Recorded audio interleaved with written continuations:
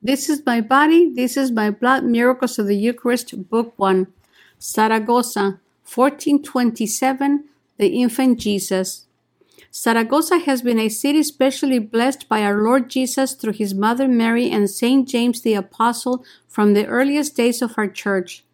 Miraculous events of the most unique kind have been attributed to Saragossa. Saint James, a close relative of Our Lady and beloved by her, had left Jerusalem for Spain very soon after the ascension of our Lord into heaven. Saint James and his disciples worked diligently to bring the faith to the people of Spain. He is the patron saint of Spain, and his major shrine, Santiago de Compostela, has been a major pilgrimage place throughout the centuries, second only to Jerusalem and Rome. Our Lord Jesus appeared to Our Lady in Ephesus, where she had gone with Saint John the Evangelist, brother of Saint James. Our Lord asked her to go with the angels to see Saint James, who was in Saragossa at the time. She was to tell Saint James that our Lord Jesus wished that he returned to Jerusalem to be martyred. The tradition of the shrine, given by Our Lady in an apparition to Sister Mary Agreda, as written in the City of God, tells us that Our Lady was carried on a cloud by the angels to Saragossa during the night. While they were traveling, the angels built a pillar of marble and a miniature image of Our Lady. When Our Lady and the angels arrived at Saragossa, Saint James and his disciples were deep in prayer. They saw the bright light of the entourage and heard the heavenly voices of the angels, chanting hymns in honor of our Lord Jesus and his mother Mary. Our Lady gave the message of Jesus to Saint James and added that before he was to return to Jerusalem, a church was to be built on the site where the apparition took place. The pillar and the image were to be part of the main altar. Special graces and protection will be granted the people of Saragossa in exchange for a pure devotion to our Lord and Our Lady. After the little church was built, Our Lady left with the angels. Saint James soon after began his last journey into Jerusalem to be martyred in the name of Jesus. The people of Saragossa began immediately to celebrate Mass at the little church built by the angels, and to venerate Our Lady through the image left there by her and the angels. Possibly the greatest aspect of this miracle is that the people of Spain were venerating the Mother of God under the title of Our Lady of Pilar for at least 12 years before she died. According to the tradition of Sister Mary Agreda, Our Lady was living in Ephesus when this happened. She was 54 years old. Also, according to the visions of Sister Mary, Our Lady died at age 67. So her appearance in Saragossa would have been 12 or 13 years prior to her assumption into heaven. This is the only apparition that we've ever heard of that took place prior to her death. The little church is still there in Saragossa. It has been built over by a much larger church. The miraculous image of Our Lady is there for the faithful to venerate. The pillar is still there. They are almost 2,000 years old. We give you this background to make you aware of how important Saragossa and the surrounding area is in God's plan. As we write of the Eucharistic miracle of Saragossa, we make mention of clusters of holy places especially chosen by the Lord over the years. In Saragossa, there was the miracle of Our Lady of Pilar in 40 or 41 AD, and the Eucharistic miracle in 1427. Near Saragossa, there were two other Eucharistic miracles, one in Viluena in 1601 and another in Daroca in 1239, which we will tell about later. There is another place near Saragossa where the Lord gave us a special miracle. Saragossa is at one end of the Pyrenees Mountains. At the other end is a little town in France called Lourdes. We think we know the significance of Lourdes, but in the context of Eucharistic miracles, do we know how important the shrine to Our Lady at Lourdes is? A great deal of the cures that are credited to Lourdes happen during the procession of the Blessed Sacrament, or the blessing of the sick. This takes place every afternoon at 3:30 at Lourdes. We have attended these processions many times over the years. The sick are brought on litters and wheelchairs from the Grotto of Massabielle up to the front of the Basilica of the Rosary. The very last person to process is our Lord Jesus in the Blessed Sacrament. He is carried to the front of the Basilica. First, all the sick are blessed, and then the rest of the people. How many times at the raising of the monstrance for the blessing have we seen a wheelchair here and a litter there being rushed through the crowd to get the patient to the hospital? The pilgrims roar, "It's a healing, it's a cure." If that's not a genuine modern-day Eucharistic miracle, nothing is. For these reasons, and many that the Lord has not revealed, we can say that Zaragoza and this area of the world is highly favored by the Lord and His dear Mother Mary. Because of the importance of this place, it has been a target for enemies of Christ over the centuries. Zaragoza has been under attack by Romans, Arians, and the savage fury of the Arab Muslims, which brings us to the time of the miracle. The Moors, or Arab Muslims, as we know them today, have been invaders of Europe from the days when the Romans fell. The Arabs ruled this section of the world for 700 years, and so there was and is a strong Arab influence in Spain.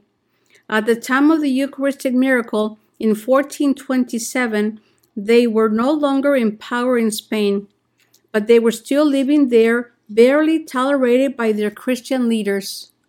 There was an extreme hatred by the Arab Muslims living in Zaragoza towards the Christians because they had unseated them from power. Against this background, we began the narrative of one of the most unusual Eucharistic miracles we have researched. There was a married couple living in the city whose marriage was very stormy. They argued about most everything. They could find nothing good to say of each other. It was almost as if they lived to torture each other. The wife complained bitterly to her friends about her treatment at the hands of her husband. The friends consoled her, but could offer nothing very constructive in the way of advice. On one occasion, when she was bewailing her outcast state, one of her friends suggested she go to a Muslim sorcerer in the town who could make a love potion which would make her husband return to the amorous way he treated her when they first married. She hesitated because of her Catholic upbringing, but not for very long. She was willing to investigate. She was not making any commitments. When she explained her plight to the Muslim sorcerer, he saw a great opportunity for himself in being able to desecrate and blaspheme the very heart of Christianity, the Eucharist. He was very cunning and the woman very gullible, so he led her along, saying he was not able to give her what she needed because he didn't have the proper ingredients to make the potion, but she fell each time for his bait, becoming more and more frenzied, until she reached such a high pitch she was ready to kill for the potion. It was then that he told her if she were to bring him a consecrated host from the church, he could make her potion. Fear struck her heart. From her Christian background, she knew that this was not only wrong, but sacrilege. Whether the sorcerer had gotten her so worked up or her family situation was that hopeless is not known. We do know, however, that the next day she went to the Church of St. Michael in a deceptive attitude of piety. She went up to the altar to receive our Lord, then withdrew to a dark corner of the church, as if in prayer, to remove the host from her mouth. She placed it in a sack and left for the sorcerer's house. When she arrived, she opened the bag to find not the host, but a perfectly formed, beautiful little live baby. A bright aura surrounded his body. She was in a state of shock. This was more than she had bargained for. She showed the product of her treachery to the Moslem, who was bewildered. But his hate for Christ was stronger than his fear or confusion. he was still ready to go forward with his plan. He convinced her to take the baby home and burn it in a fire. She was then to carry the ashes back to the Muslim, who would make a potion which the wife would mix into her husband's food or wine. The wife, now obviously devoid of all reason, brought the baby home. She put it on a fire, tying it to a metal rod and turning it as she would barbecue a pig on a pit. The results were not at all what the lady expected. Instead of burning up, the child became brighter and brighter as he was turned in the fire. When the fire went out, the baby was not only not dead, but was brilliant in light.